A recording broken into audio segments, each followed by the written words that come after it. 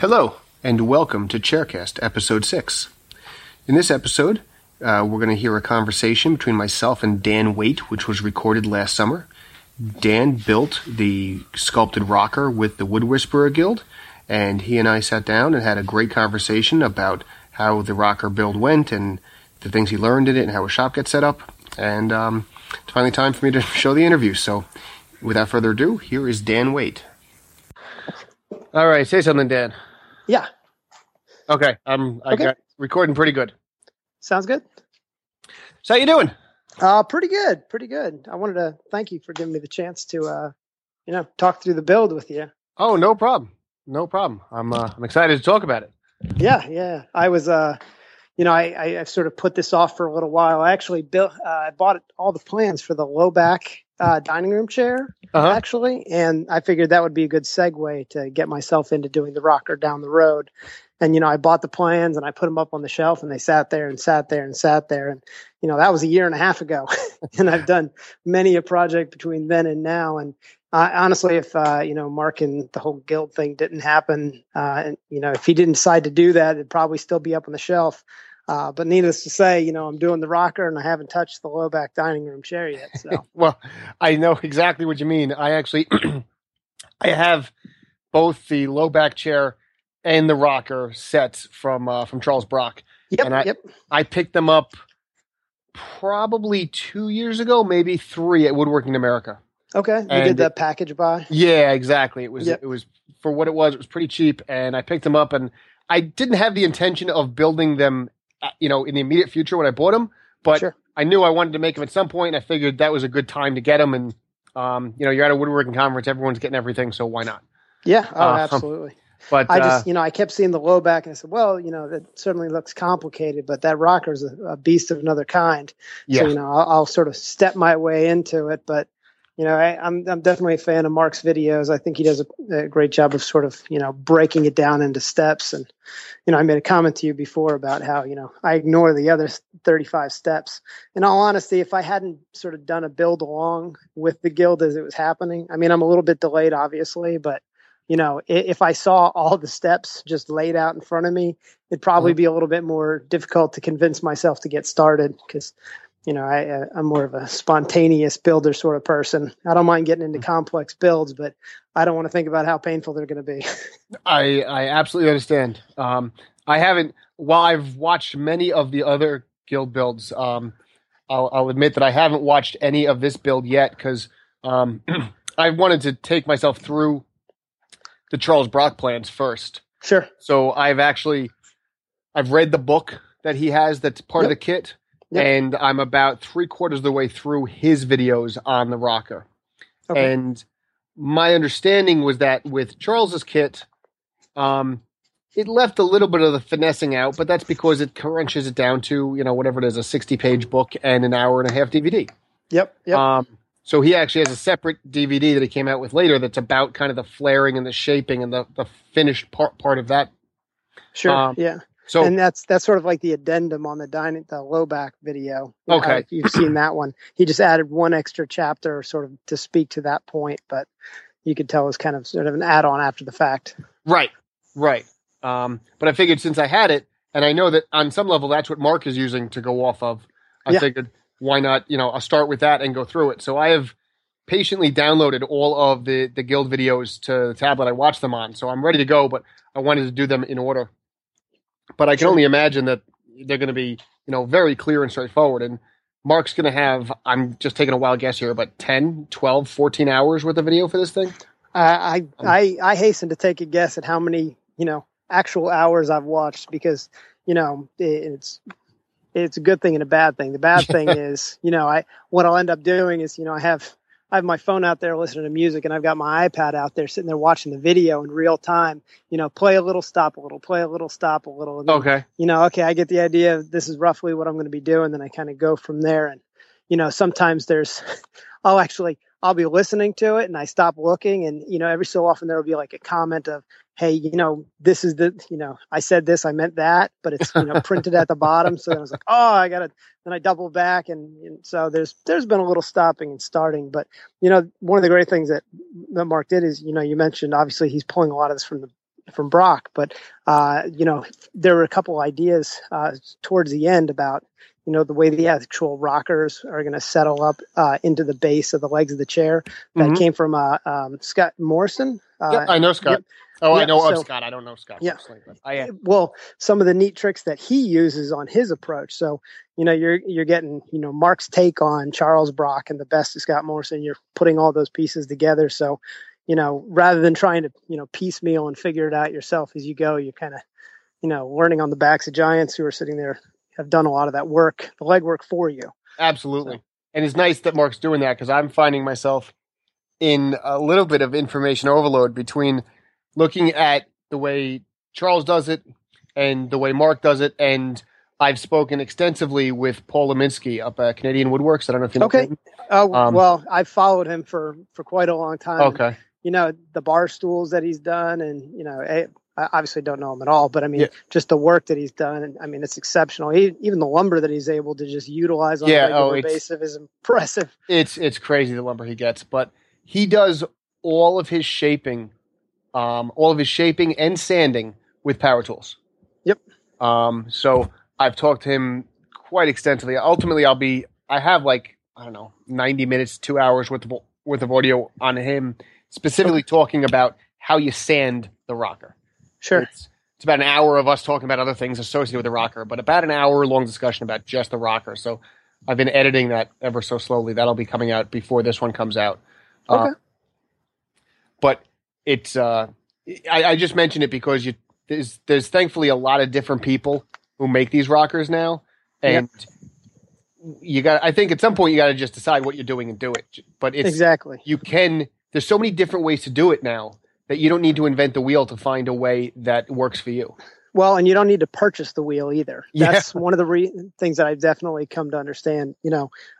There's basically never a tool that I've met that I haven't been willing to welcome into my home. But at a certain point in time, you got to say, well, do I really need all those individual things? And, there's some things that, in hindsight, if I'd been at the store, I definitely would have purchased them, but I didn't have them. Even though I don't really live all that far from a Woodcraft, I live in Northern Virginia. Okay. And there's a Woodcraft nearby, but, traffic can be a pain for everybody everywhere. And, getting myself, to there was just annoying enough that I wasn't willing to do it. So, I didn't actually buy one of the Cutzel carving discs. I used the modeler's rasp. I used the 12 grain or 12-inch 10 grain recommended rasp, the Aru, that Charles Brock suggested, and I've used the Raz, and that's it. And everything's carving out the seat. Well, so I take that back. I had a pull shave that I actually used in the beginning, which I did mainly so that when I was taking off larger chunks of wood, I wouldn't have so much dust launching into the air when I did the seat blank. But in all honesty, once I got through that, after a little while, I kind of put it off to the side, and then I moved back over to the Raz and did the majority of that. The Raz, you're talking about the RAS 115, the festival sander? Okay. Exactly. Yep. And what do you using on that for paper? So I have the 24 grit sapphire. Okay. Sapphire. Yep. However you say it. Are you using the stock platen, or did you switch to the hard platen? Actually, I like the soft one. I bought the hard one as well. And, I know that you can sort of carve into a bit more, but what I realized was that it was catching on me. So, I'd start to dig down a little bit, and it would start to pull the deeper that it gets once it's sort of, created a little valley for itself. And then I sort of rose up over top of the sides once, and I had to bring the entire thing down, not by much, but just enough to get that thing gone again. And after that, I said, I'm going to put the other one back in, because since it adapts a little bit more, even if, it starts to pull a little bit, it's not going to, pull you off to the left. Right. I'm right-handed. So, it wants to go left on the hard pad because it just wants to race off, especially if you're sort of doing that down push angle. Yeah. It's a very aggressive tool. I would argue it's more aggressive than some of the Cutzels. Yeah, well, I would absolutely agree, especially depending on how, in some cases, a little bit too much speed is more likely to catch. But, on this thing, a little bit of extra speed actually has solved some of the problems that I had with, that heavier grit paper. Right. You don't take advantage of all the torque that it has, but, it's worked out pretty well for me.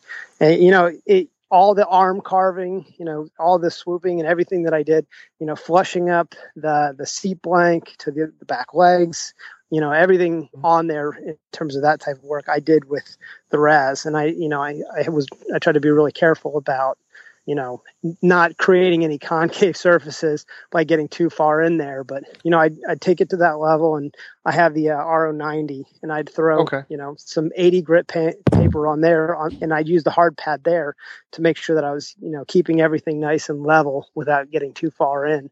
And, those two complemented each other pretty well for, cleaning up a lot of those marks. But, I have 50 grit paper for the RAS, and I've got 80 grit, and basically I use pretty much the 24 and the 80, and then I put it onto the rotary and then the random orbit using 80 for the RO 90, and it worked pretty well. Okay. I think I have 24 and 36 for my RAS. I've never done anything finer than 36 with it, because I basically just use it for shaping. And I'll be honest, I don't have a larger Rotex. Otherwise I probably wouldn't have bought the 80 grit on there. Okay. It actually does a pretty nice job. I used the 80 when I was working on the headrest. Okay. Because it does a really good job of allowing me to sort of round around the corners of the legs, the top of the legs, and get everything to work just right. Because if you're trying to keep that line that sort of extends off the top down onto the back of the headrest, anything below 80, and you put yourself in the position of just chewing that thing right away, and then to bring that back, you'd have to really drop the headrest down, even more substantially than you did. Right. So. Now, let me take you back for a second, because you're much further ahead in the build than I am, as I'm staring at 3 cardboard boxes that still have all my walnut in them. Sure. Your background, how long have you been woodworking? So in terms of furniture woodworking, about 5 years. Okay. Just about 5 years. My father is sort of a jack of all trades, used to build houses. He can do pretty much a little bit of everything. So, growing up around him, he's, he doesn't have a lot of tools, but there's darn near nothing that he couldn't do with the few tools that he had. And right. I mean, he's literally helped build houses before. So, he comes to it with a lot of experience. So, I had a lot of DIY background. I'm pretty good at drywall. I can do some electrical, I can stud out some frames, just that type of work, helping people redo basements and, more construction type work is where I started before that, coming out of college. I'm 35. And that was what I did sort of, as I got out of college. I was in the military for a little while. And, when I got out, I just did a lot of stuff around the house, helping other people. And then as I sort of looked around, I said, hey, I have a desk job primarily. And, I wanted a little bit more of, a tangible thing to hold at the end of the day to say, this is what I did with my time. And it wasn't just, keystrokes on a computer screen. Right. And there's something to be said for turning around at the end of the day and looking at what you did and seeing something. There's a lot to be said for that. Potentially more to be said for that than other things. Yeah. And that after a few of those bigger construction projects, we had this old, it wasn't a brownstone, but built a lot of the same ways.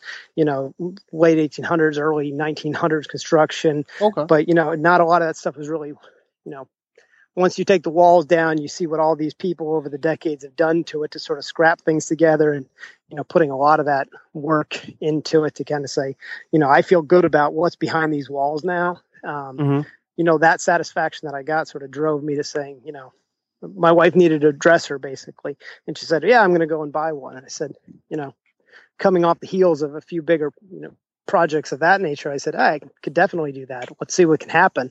Right. And then I did that. And, in all honesty, Steve Marin, Woodworking Mere Mortals, he's sort of the first person that I kind of latched onto, because he seemed more in that DIY crowd of, here's an easy place to get started. And this is, some of these are complex, some of these are easier, but he kind of was a transition ramp, and it very quickly went from him to Mark and his sites, and, it kind of took off from there. And then I began consuming as much information as I could, that I sort of hit that ramp overload where I said, I got to start building some things, because, I know too much information not to have really done too many things in my background. So I that's when I started just, cranking out as many projects. And once I proved to my wife that I actually had the ability to, do more of like carpentry level work, a lot of built-ins and that nature of things, she got a lot more supportive. So I took over a lot more of the garage.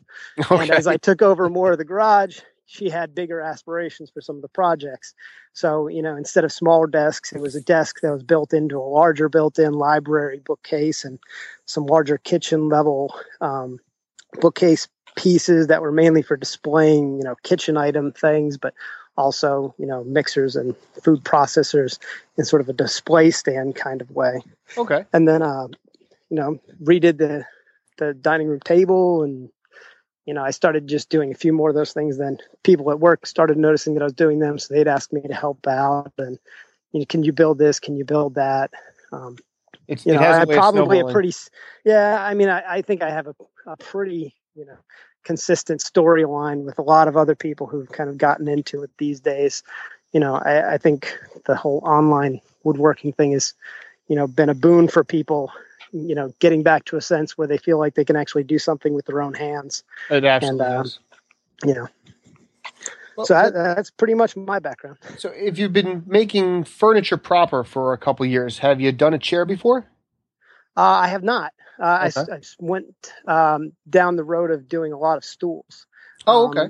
And so a lot of smaller ones, but I started off, very first one I did was, construction lumber 2x4s that were, kicked at 15-degree angles, tenon into the top of a flat board. And then from there it became, significantly more complicated ones where you have compounding angles. And I started doing some compounding dovetails. And then I started doing, more of the, his name, David Marks style, like the large dovetail stool. Okay. That style. I did a smaller version of it. I figured if I can do the skill of the concept, it doesn't have to necessarily be as large because, I was building them for my kids. So right. They have, exaggerated dovetails and, sculpted top and curved legs. But, they're only 18 to 24 inches tall. Okay. And with little kids, stools of that size are incredibly important. Yeah. Yep. When, once one has them, then the other one has to have them. And then, they want you to be down on that same level. So then the parents have them, but they have to be, low enough, but not too low. And so I did sort of an Asian inspired one where it kind of has a sort of a compound pagoda sort of look to it. Okay. I took a few ideas from different people. So, seating type of things I've done in the past. But this is the first, true chair build that I've actually done. And it sounds like you've done some shaping and sculpting on those pieces, but have you gotten into shaping and sculpting a lot? I've definitely started to, mainly on smaller pieces. So, for me, translating some of those, the size measurements for comfort has been definitely a little bit of a learning process. You make too many quick turns on something, on a larger scale, and you're going to start having some problems. They're not necessarily going to be comfortable. So this chair has definitely been an education, and, don't get too carried away. Soft lines over longer distances are just as good as, technically correct, but not comfortable at all sort of feature. So as I was sort of shaping my chair down, I actually created a few versions while it was thicker. So, my arms were thicker right off the start. Okay. And I sort of worked my way down through various types of shapes until I got significantly thinner and a lot closer to basically what Mark was going for and sort of suggesting would be ultimately a good goal. But I wanted to use that as an opportunity to say, well, if I were just to do it without any instruction, how would my arms turn out? And I had a lot of fun kind of going through how that worked, because when you do the arms, there's only 2 points that matter in the slightest. The point where it connects to the front leg and the point where it connects to the back leg. Yep. Other than that, you basically have a large brick of do whatever you want. Right. And I try to take that opportunity to sort of, if you have the time and the willingness to kind of waste a bit of it, I highly recommend that to anybody. Because, obviously when you clamp it down, you're not going to be able to, get a full feel for it, but you can sort of see, how people end up at that type of a design, and why that's more comfortable than probably the 75 other versions that you sort of walked your way through, where you might have swooped a little bit harder to the left, and then you sit down, you realize it's poking you in the forearm. That happened. Mm-hmm. Okay. So, I mean, for me, this whole thing has been just a great learning process to kind of see how these things go. I've gotten pretty good at square, but the compounding aspect of all these curves has been curves. At some point, I personally find curves a touch more forgiving, but that's curves on a simpler scale. There's so many pieces that have to fit together here that. Yep. I don't know if it'd be even with a chair like this is so complicated. Even if it was square, there'd be a lot to come together. I mean, when you sit back and look at those back legs, when you're starting to get to that point and you realize, the bottom piece has to be kicked at this, rotated inward, angled at this, elevation angle. It has to be, facing off of this other, angle once it comes forward so that the seat can match up. The arms are going to be slightly different than that. The headrest has to be kicked in, but also rotated back. I mean, those back legs are a pretty impressive feat for, obviously the guy who came up with this. So, that's it. When you stand back and you just look at that one piece of wood, beyond that first statement that you'd say to yourself of, wow, I hope I don't mess that up, because man, that's going to take a while to rebuild. But, it's pretty impressive. To talk about the legs and even to go back to the arms for a second, did you have Sure. Was it difficult to keep them symmetrical? When you're shaping one, do you find it hard to bring the other one into a similar shape? I'll be honest, the biggest problem that I had with the arms was keeping them because basically when you build the arms, in theory, it should be absolutely the easiest possible thing, because you basically have two cuts. One is, the angle where you're going to slightly undercut it so that the board slopes downward towards the front, but then it also has to be cut in such a way that the back is angled to nicely meet up with the piece that comes off the back leg. So that they sit nice and flush together. So it should really only be two pieces, but, getting that thing to clamp in a position that it holds itself square so that you can, mark out the piece, because you can't actually back it in and mark the correct angle. So you sort of have to creep up on it. And as you start to set the piece, if it moves slightly, you overcut, you start to have a few issues where it's just, it's a little bit challenging. And then that problem can sort of double back on itself when you start doing the glue up, because, it is critically important that the rear leg joints, when you're putting those things together, and for everybody who's not, obviously, an expert at this, that if it's like mine, their first true chair in this capacity for sure. I clamped up the rear seat joint in such a way that it was being pulled forward, and it has to be pulled in so that you can, initially, drill them out so you can put your screws in so you can start building against it. But if you don't have it clamped exactly as it's going to continue to be clamped over the entire duration of the chair, when you glue it up later, that slight variation can cause, a compounding effect. So you start gluing the arms in towards the end, and if the legs have pulled slightly when you glued up the legs, permanently, that effect can, you can try to over tighten it, but by the time that you've shaped it and you're actually gluing this thing together, you don't really have a lot of clamping surface to get too much extra. So you want it to be almost dead flush and just right without any glue or any clamps, even at the end, once the back leg is in position. So, you have to, every step has to really be meticulous the whole way through. So, and if you start to shape something, don't double back on yourself and say, well, and this was the problem that I had. So, I watched the videos and I saw the way that Mark was able to get it pretty darn close to flush on that rear leg joint. And, if you could fit, a 64th or just a tiny little sliver of something in there, if that's what's there up front, then as you build towards the arms and you have the arms done, you should really just leave the arms as they are or the rear leg as it was when you were building it, because I actually doubled back and said, well, I think I can get that little extra bit and I can get that rear leg dead flush. Well, I did it after I'd already cut for the arms. And by doing so, I corrected the rear seat joint, which was only off by just a hair. Mm-hmm. But that hair then showed up in the arm joint when I glued it up later. Right. And so, these are, it's sort of the obvious thing. You can't cut something, it's going to have an effect later. But when you have all these compounding angles and you've, sculpted these things, places where, in other situations where you're doing a lot more square work, you could, clamp that correction back into place. You don't quite have all the ability to really get a good hold in such a way that you can clamp them back. Does that make sense? Yeah, it does. I think so. So, basically, the front of the arms, it comes to basically a point. So Mark comes up with a nice little jig to sort of grab it and pull it back so you can flush that arm joint back up. But, depending on how much of a point that you put on there and, the clamps and the equipment that you have to really hold that in place. My bench, I only have access on one side.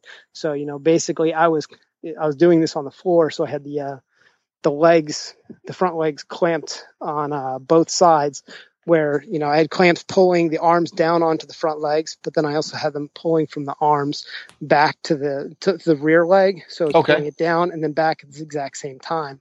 And, right. Because that's the 2 points where it connects. One pushes down and one pushes back. Mark was able to do it on his bench. So he had a little bit better of an angle when he was sitting there trying to adjust against that, a little bit better of a surface to really make sure that everything was exactly flushed the way that it was. And there's definitely a value, to having a good clamping situation when you're finally putting those things together. So now doing that all gets clamped up with F-style clamps.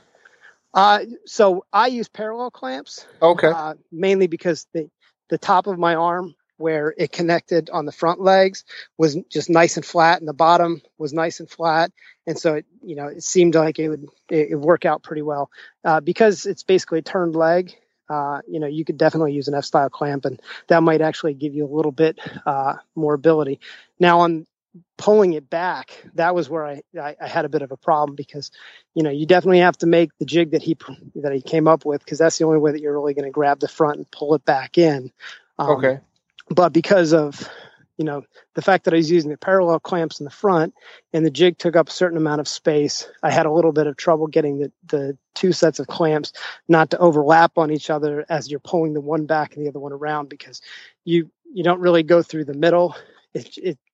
When I did that, it was actually pulling the arms inward. So you want to have the clamps on the outside of the arms as you're pulling it back to keep them nice and even to the back of the chair. And that was, I think, just an artifact of the way that I have my arms sculpted, where they sort of curve inward. When you do that, it makes it a little bit harder to get a flat surface in the back and the front to pull together to, because the jig just wants to slide a little bit in each time. And when you do that, it can cause a little gap on the outside of the rear seat leg, because it's trying to pull the arm almost, inward. Right. So, and I'm assuming that's a bit of an extreme example, but there's no glue joint on this chair where things just simply fit together, right? You're kind of fighting them and twisting them together to get the whole thing. Absolutely, but obviously it's a compliment to Mark and sort of an evaluation point to judge yourself against. When you watch the videos, he did a pretty good job on his chair. So as you're watching these joints come together, they're pretty close to flush on his chair. So, as I'm sitting there trying to, get all these things to match up as closely as I can, I think I came pretty close on a lot of them. But there were a few of them, and specifically getting, one of the arms to line up, right dead flush. And, if you use epoxy, I would absolutely, suggest that you do exactly what Mark said, which is, put that 404 filler in, because, by the time I had it all sanded out and smooth, it looked as if it was perfectly dead flush. But as I was clamping it up, I was testing it out, because, I had it basically 85 to 90% flush, but there was a corner in there that I just I couldn't get the clamps to sort of rotate back out to pull in that direction, but the epoxy held it pretty well. And then, the screw was sort of after the fact, but I think the screw had actually helped flush it up as I was building the chair out. Okay. And then because he suggests that you don't use the screws until after the epoxy's hardened, I wasn't able to necessarily correct, it didn't self-correct. So I tried to clamp to correct that little point where it was pulling away. And at the end of the day, I'm pretty sure that it was actually the epoxy that really fixed that one small corner on that right side on the arm. I'm not so sure that it's actually as flush as it appears to be right now.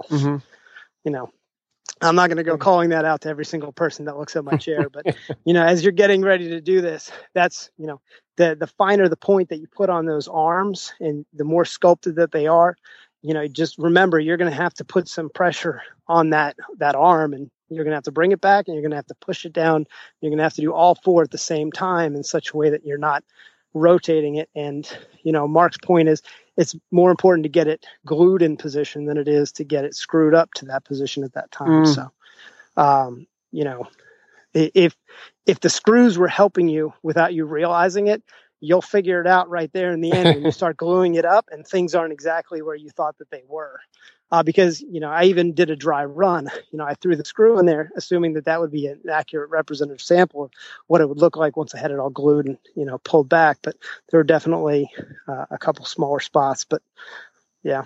Okay. I mean, there were a couple points on this chair where I definitely said, if I were to do it again, I would do a couple things differently. And one of them had to do with, the way that I did those arms in the very first place. I tried to make them perfectly flush without any extra on the rear. Even if you're talking like a thou or two, you need something so that you can bring it down, don't you? What's that?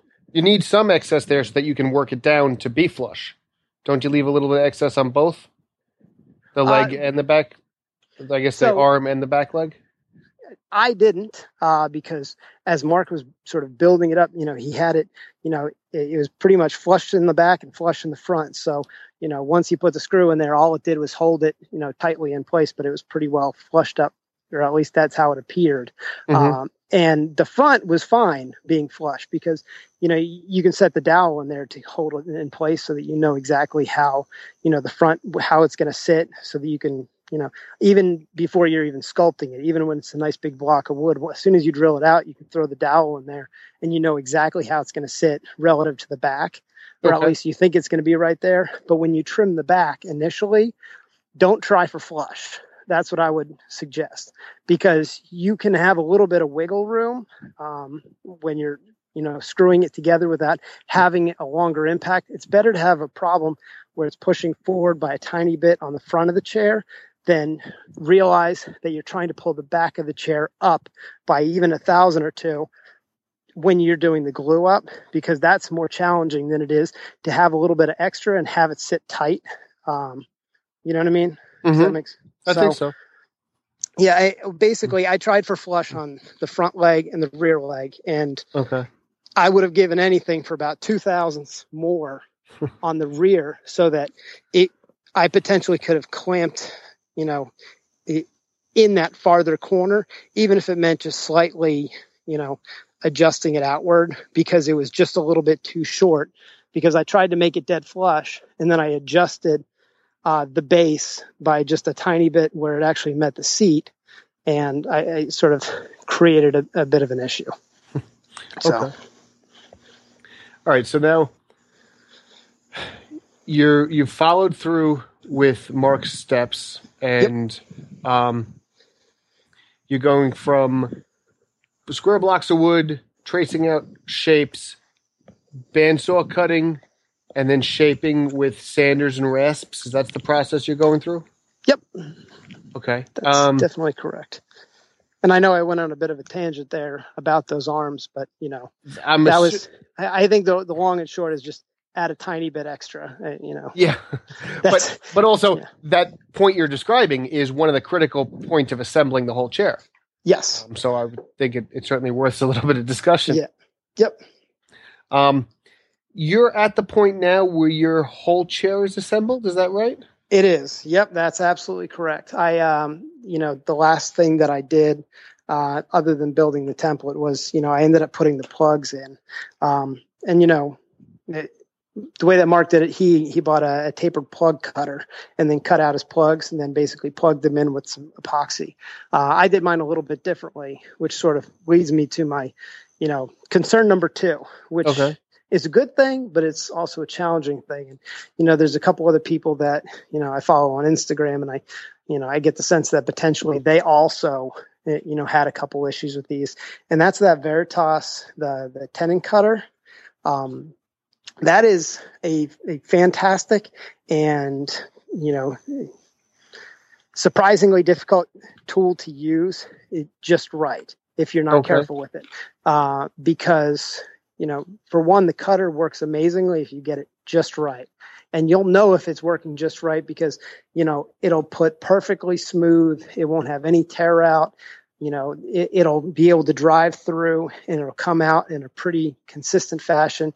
I mean, you could actually make dowel rods out of that thing all day long and it should be relatively comfortable. Mine came, not set up at all. And technically I was able to jam it through, but at the end of the day, I'm glad I made a couple extra spindles. I was going to say, you tore one of them out, didn't you? Yeah, that's exactly right. And I basically cracked that thing off and I didn't really even notice, it wasn't like I was sitting there, gritting my teeth, doing everything I could to sort of, jam that thing in there. It just, it held, it cut, it felt tight, and then it just popped right off. And I looked at the grain and the grain wasn't sideways. So it's not, that wasn't necessarily the case, but that, by the way, is one of those things where you realize that the grain direction of the spindles as you're putting them together is hugely important.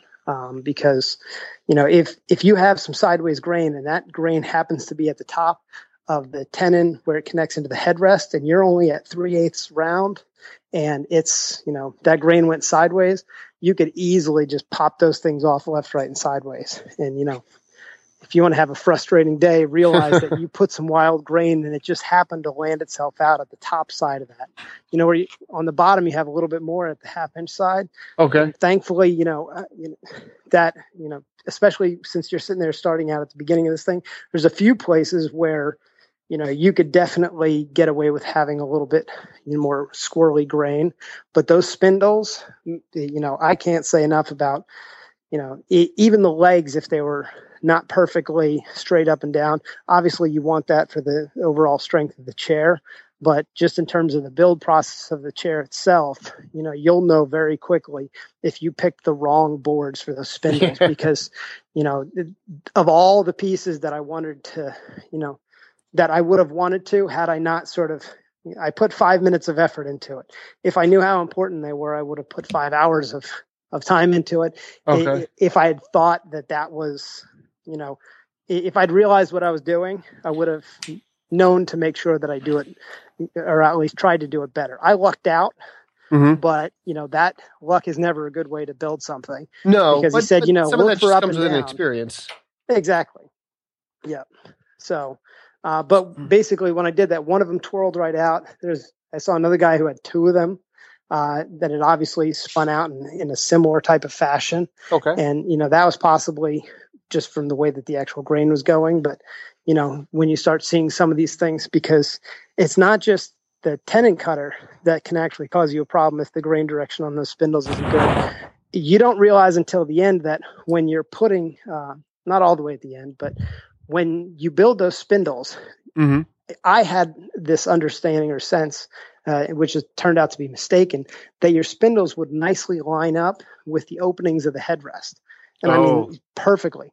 That is not the case. That's why you're using the tapered cutter in that tenon maker, isn't it? So that you've got a little. Yeah, I thought it was just, this is a good cutter to set those plugs into, because it's a little bit more forgiving. I didn't realize that it was, critically important, because if they weren't tapered, and, even though it's tapered when you do it, you're still going to probably end up filing a bit off, because that whole thing gets pushed forward and is under, a certain level of tension. So, even if you're lucky enough to use that tenon cutter and the grain direction that you picked isn't opportune, you could find yourself popping that thing off as soon as you push that the seat back forward, because, you know, there's definitely some tension. And, you know, I think 5 of my 7 had no real issue, but 2 of them I had, you know, carefully take back out, because I could, you know, you feel that extra pressure, and you can sort of, you know, by rotating them slightly, you can tell which ones you're having some issues with. I was able to get those back out and, you know, file them a little bit more to make sure that they were just right, in such a way that, you know, they could lean a little bit more forward without, you know, catching on the back edge and potentially cracking on me. Do they have a lot of play? You know, when you lean back at them, are they stiff, or do they move a lot? Oh, they give. Yeah, they definitely give. In a good way, and it's a pretty consistent pressure across. And I think that's, you know, one of the ways that you can tell how well you were able to ultimately get that seat of the bottom tenon in. Because, you know, it's only attaching at 3/8 at the top. And so by the time you've actually formed the top in, you know, you don't have a whole lot of material at the top. The majority of your weight's at the bottom. So when you lean back, it's pushing down and into the seat, more so than, you know, pushing back on the top of the headrest, because, you know, the rockers ultimately forgive that type of movement. I know a couple of guys who make the back slats out of laminations rather than a single piece, and their argument is that they give more. And I would agree with that. You could definitely see that, but I mean, I've never sat in one of those styles, so I can't compare it. There's definitely, let me say, there's give to the seat back, so there's comfort there, but there definitely isn't so much give that you can really feel a spring back when you sit into the chair. Okay. So I definitely could see why somebody might end up doing a lamination for that instead. Okay. Now it's assembled. You're how far into your shaping? So I feel pretty good about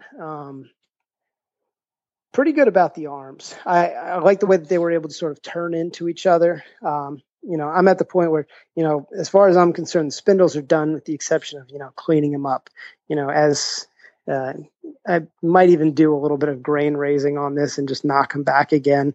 You know, spritz it with some water or something. That way, you know, at some point in time, whenever I do the finish, I have that, you know, across the entire chair. But the only thing that I definitely want to do a little bit more work on is the bottom of the rear seat legs.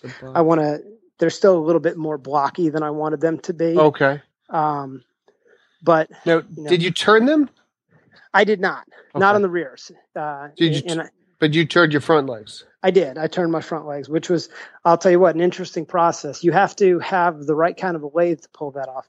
I have a Jet 1221, and I had the sliding stock halfway on with nothing but, I'd say, 90% of the bolt holding it onto the bed.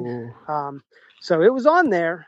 I mean, I pushed up against it, so I wanted to make sure that it was fully on there, but it was at the absolute maximum capacity that lathe could possibly handle.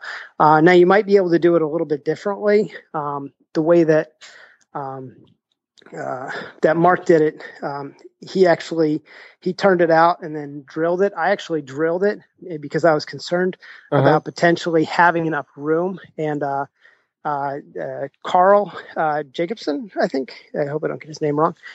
He's a big online wood turner, and you know he's a big proponent of using jam chucks, and so that worked fantastically for me. So for anybody who's concerned about turning in the round to exactly where you actually did your hole, like if you're concerned, you know, I'm going to drill this hole out, and then you're going to go, you know, chuck it up onto a lathe.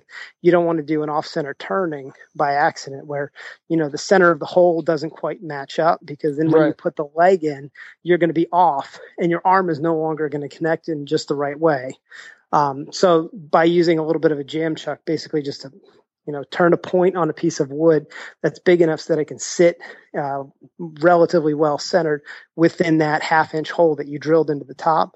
And that jam chuck will actually, you know, it'll make it perfect. So when you turn that thing into the round, you know, your outside cylinder is dead right to your 1/2-inch hole that you drilled out And I used a 4-standing drill press to push that thing out. So the front legs I feel fantastic about because, I got a good turning all the way top to bottom because I did that trick that, that's his. I mean, he's not obviously the only person, but that's where I got the idea from for sure. Now, and that worked well. The way you say that you feel fantastic about the front legs, do you feel less fantastic about the back legs? No, well, in all honesty, because I was off just a hair on the back, which if I'd realized, how effective that epoxy could be, had I, when I did the rear leg, and it's actually the joint where I did the, you basically you're, I pretty much just had a little bit of a gap, and all of the things being equal, it wouldn't have been a problem. And, I continued building out the chair because I said, oh, I'm absolutely fine with this. But then once you get 40, 50 more hours into it, and then you get to a place where you're once again looking at that joint, getting ready to sort of move on to the next step and, make it permanent. I got to the point where I said, I bet I can fix that. But, like I said at the beginning, that became a compounding problem where I needed to feel, needed to get that fixed. And by fixing it, I had a couple more issues. And, at the end of the day, had I just left it exactly as it was, use the epoxy, as he said, because, I'm only talking about a couple thousand tops, and it wasn't even the entire width because, I finessed the round over with a rasp after I got done with it because it was really close. So it wasn't even as if it was a couple thousand all the way across the front, and it was the back right rear leg. It was just actually a little bit of a dip, and I think that just had to do with the way that the router, cut it out when it did it. I think it just didn't ride perfectly on the bearing, and so it just had a little bit of just a tiny bit more, and you try to be a perfectionist when you're working on something like this, and sometimes it can actually be a little bit more problematic. So while my front legs, I drilled them out perfect, they went in the round perfect, they set dead flush perfect into the front joint. And, I had zero issues with those whatsoever because I tried to fix one thing that, in all honesty, epoxy would have made disappear. And I would have had none of those other issues had I just let it go. Because I went back and I tried to re-round it slightly. The seat sat, or the rear leg sat slightly forward. Because the top of the leg is much higher, so even that tiny little bit caused the entire top to sit slightly forward, which meant that the arm, which was flush, now has a slight gap on it because that compounded, and there you go. So I felt better about the front simply because it was right from the start. And at the end of the day, I corrected the rear leg, but it was a constant process to get it back to fixed. So, what I ended up having to do is, adjust the way that the arm was sitting, adjust the way that the joint sat. I mean, just a whole host of problems that added an entire day's worth of work, in the end. And so, when I say which ones do I feel better about? Well, the ones I got right in the first try. That I can appreciate. Now, you say a day's work. How many days into this are you? How many hours do you have into the chair so far? I'd say I've committed at least 6 or 7 full, solid 10-hour days, and more 3 to 4 hour days than I could probably count. I'd say at least on the order of 15, maybe 20 days of 4-hour days. So I'm easily at 100, maybe 105 or so, I'd say total. And I still have to do, the glue up of the rocker laminations, but, and that's sort of the last piece that I have to do right now is, I've got the template piece all cut out and, I've got everything ready to go to slice it up and run it through the drum sander. I've got that ready to go. But obviously you have to do the laminations one at a time. Then you have to do the final lamination of the connecting piece to the actual rocker bed itself. So, yeah. Right, but at this point, I have to believe that the rails, while not easy per se, are dramatically simpler than some of the other pieces you've done, like joining the arms to the back and the front at the same time. Yeah. Well, yeah, I would agree with that. Yeah. Well, and and that kind of got to the point of, those pieces are challenging because you're making one leg piece at a time, and then you're making, the seat blank, and they're all individually made that, you put together and one relies on the last. But, once you start putting clamping forces and everything, they all compound against each other. The good thing that I'm hoping for with the rocker is that, that's 2 points of connection in one individual piece that's based off a template that I feel pretty good about. And I've checked that thing over a few times. So I have a good arc from, point A to point B. So I feel pretty good about how that should all go. Okay. And once you get them on, what do you plan to sand up to, and how do you plan to sand it? Well, actually, that's a great question. Hold on a second. I just, because I just ordered it. Don't want to actually get this part. There's a double-sided pad set that I purchased. So I'm going to machine sand up to 400 using the RO90. That's kind of the easy, obvious choice for me because, and I have the interface pad, so I figured that should do a pretty good job. When you're to talk about the RO90 for a minute, will you sand the whole thing in Rotex mode, or will you put it into random orbit mode? I'll actually do both, all the way up to about, I think so up to about 220, I'll do a Rotex, and then I'll follow that Rotex up with putting it in random orbit mode. On the narrow pieces, when you're getting a little contact and it's in random orbit, you store the pad. How do you deal with that? So I don't know if I get your question on that one. Okay, when you're doing a narrow piece, like say you're sanding the front of the front leg, and the entire pad is not in contact. You're using the interface pad, and you're touching like the front, a 1/4-inch 20% down the length of it. Yeah.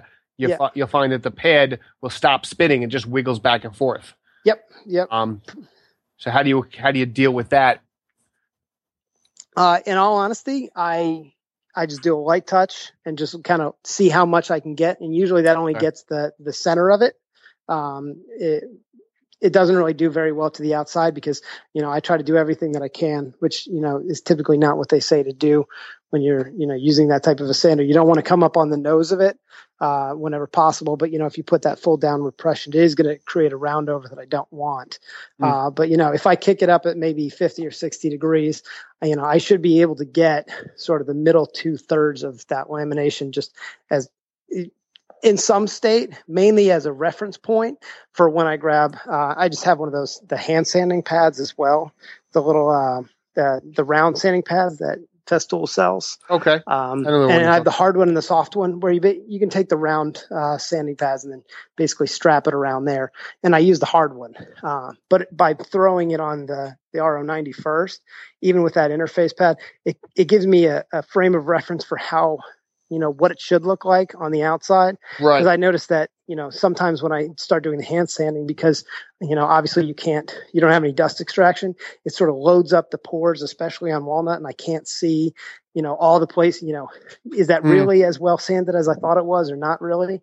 But by just sort of running it through, you're able to get at least a good strip, front to back, even on thinner laminations because I have done a few of the laminations before, and even on a thinner one, you can see, this is a target.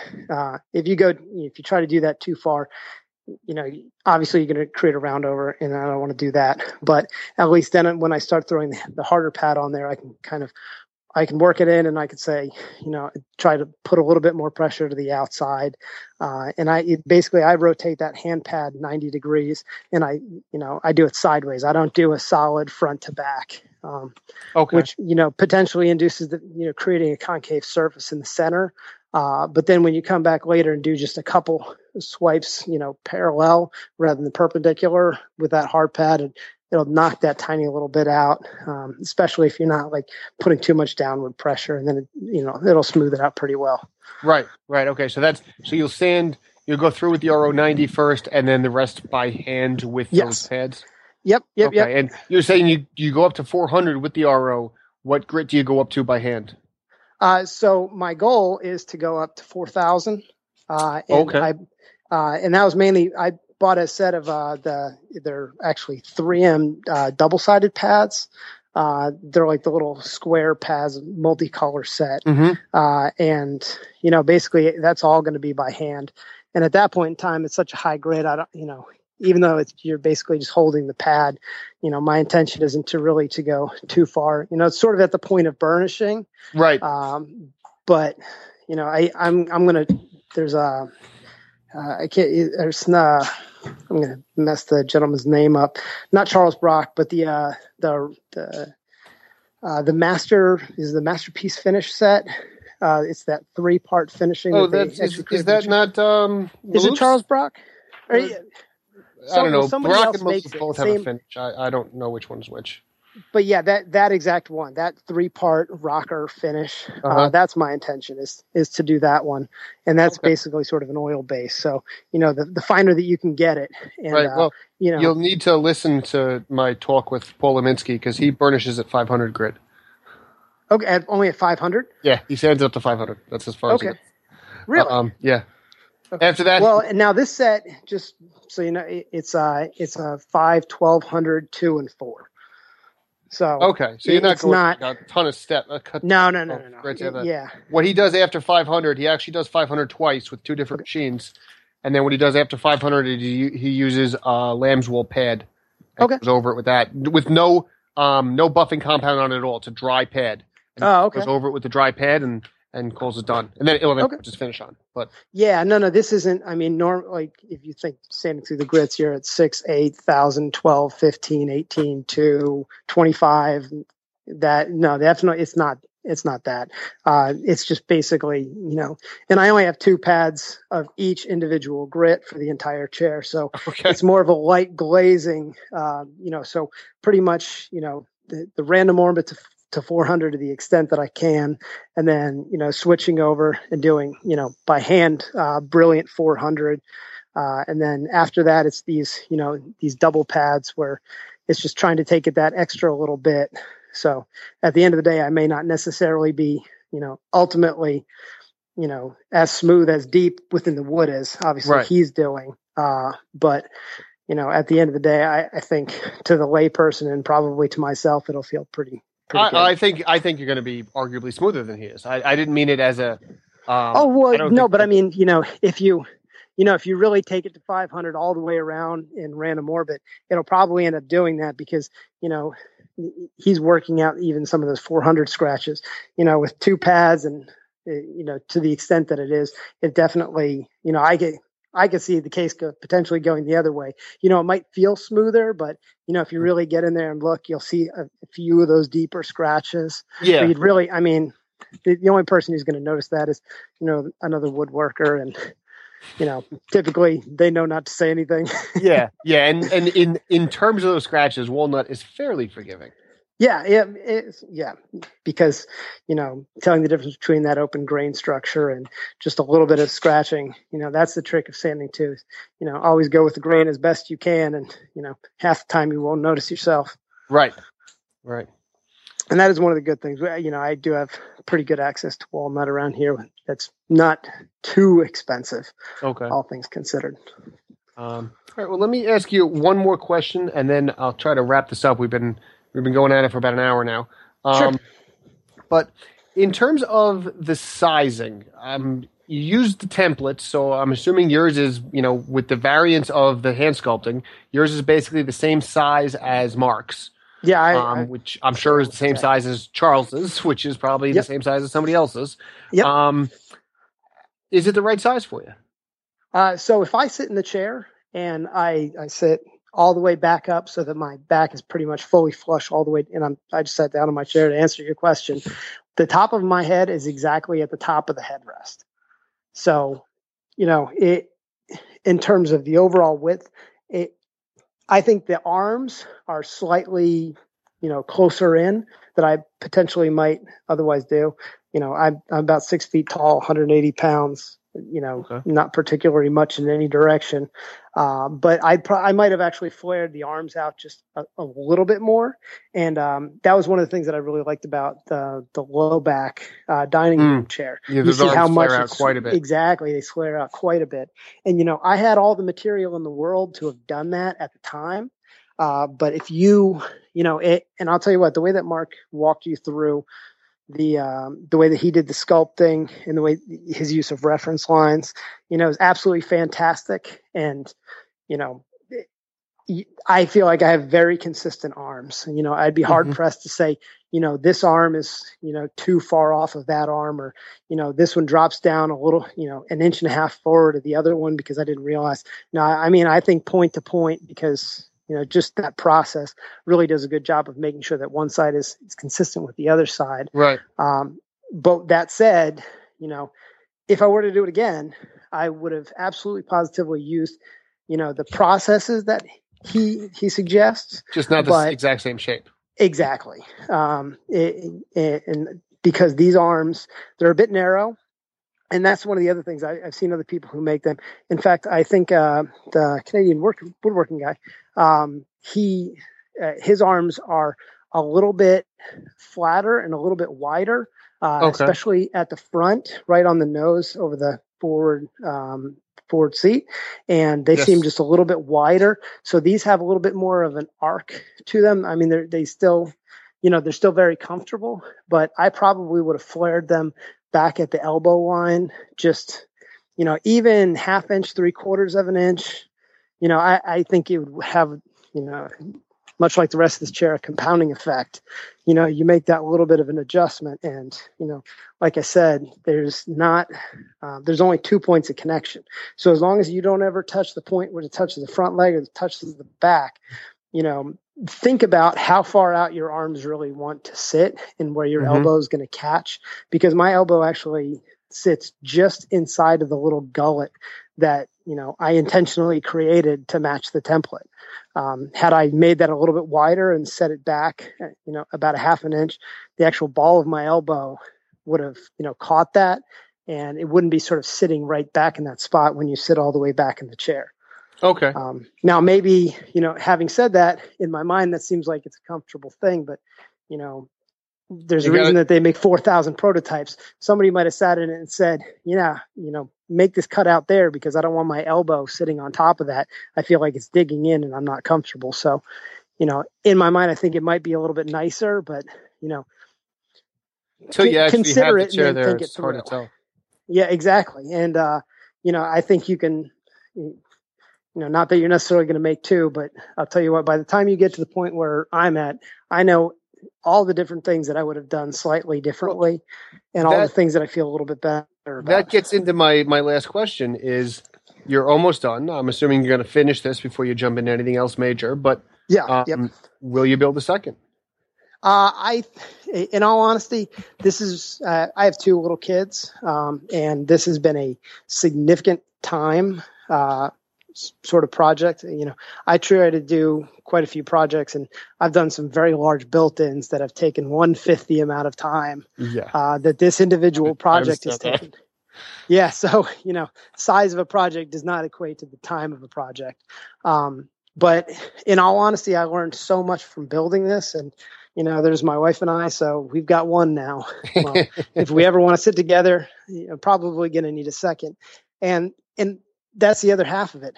There's a lot of time that was spent, building good templates and building good bending forms and, doing things that, took on the order of a couple days to, 2.5 days just unto themselves to get ready to actually make the part and cut the part. Right. And because you've already got that by the time you're done this project, it's a lot easier to justify doing a second one.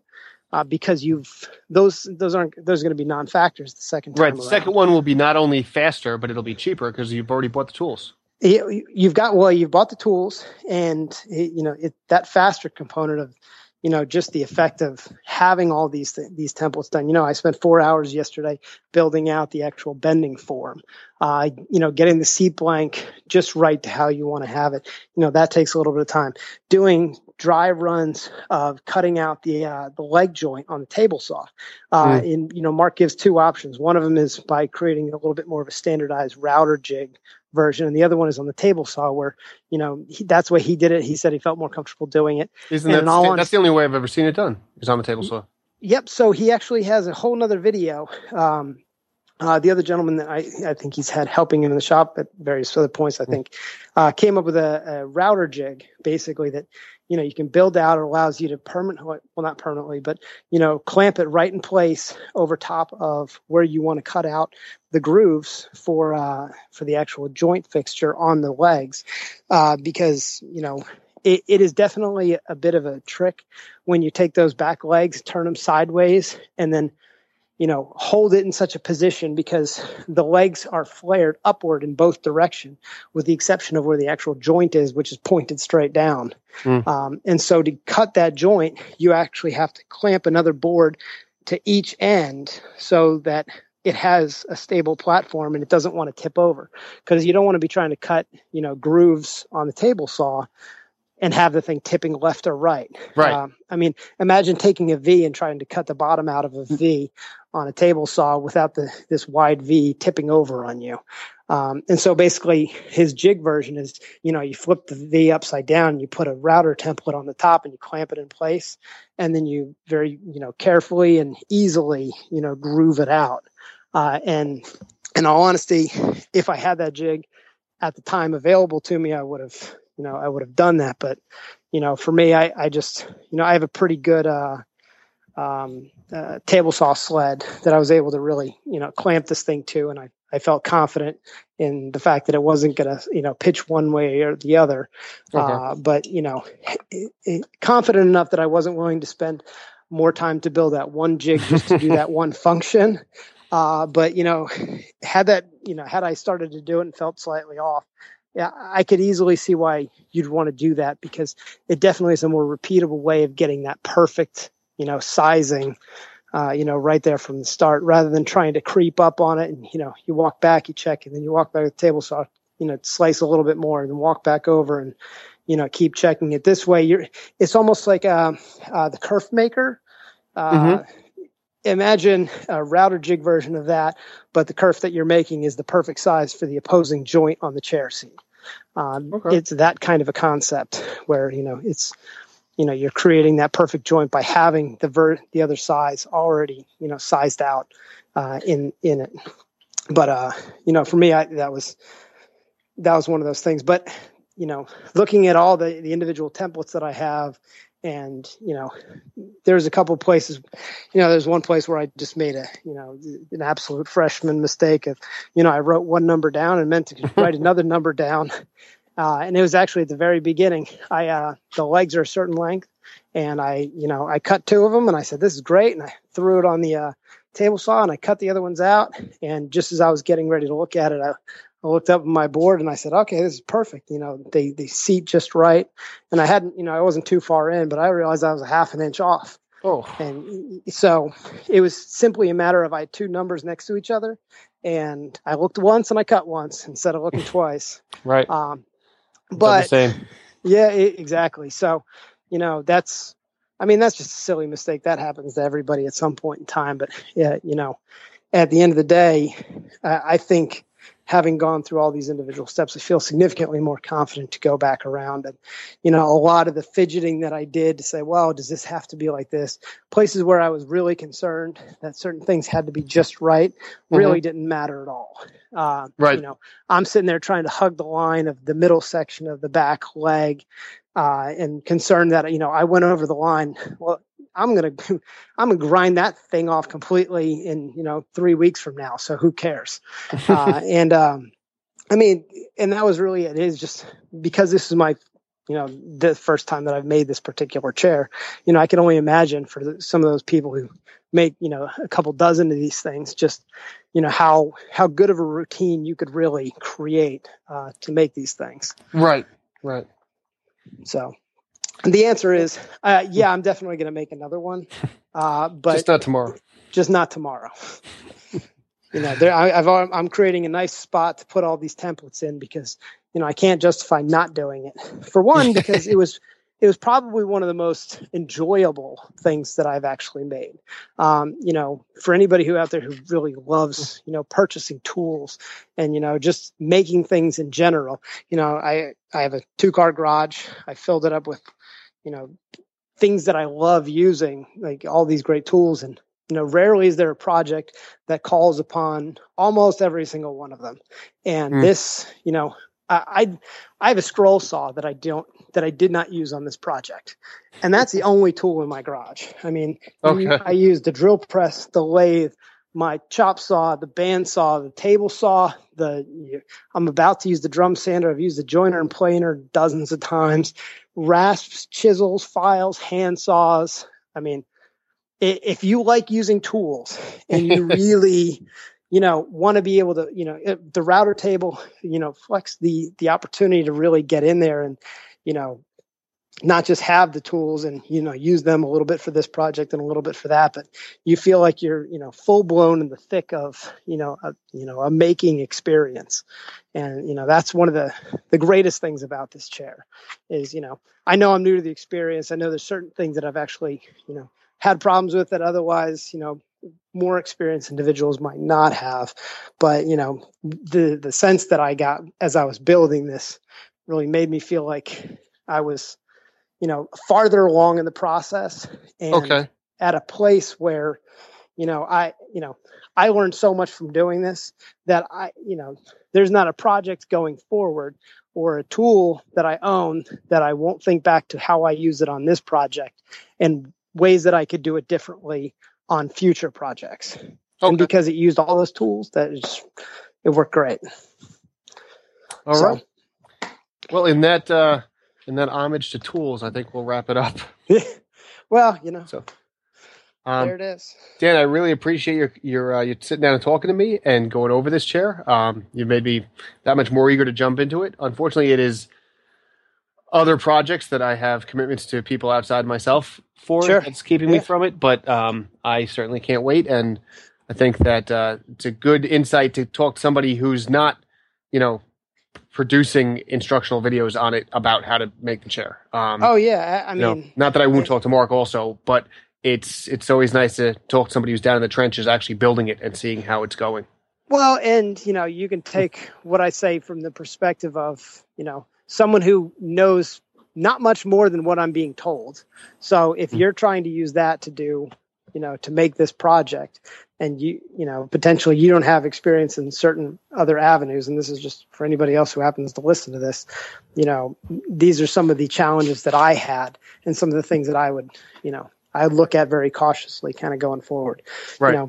Take that Veritas tenon cutter and, play with it, spend an hour with it when you're not doing the chair and figure that thing out before you start into it. Because, there's that was definitely one of those things, you should never bring a brand new tool into your shop that you don't understand and, go right into it because, it's pure hubris to think that you're going to know how it works right from the start. Yeah. The first cut on a new tool on a finished piece is usually not good. Yeah. Not recommended.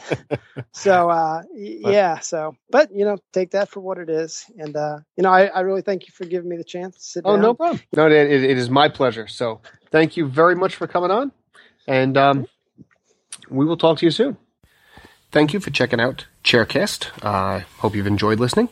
You want to learn more about the Sculpted Rocker, please check out the Wood Whisperer Guild. You can check out Charles Brock Chairmaker. Check out Dan at woodbridgeworkshop.com. And, check out my site too, penultimatewoodshop.com. Thank you.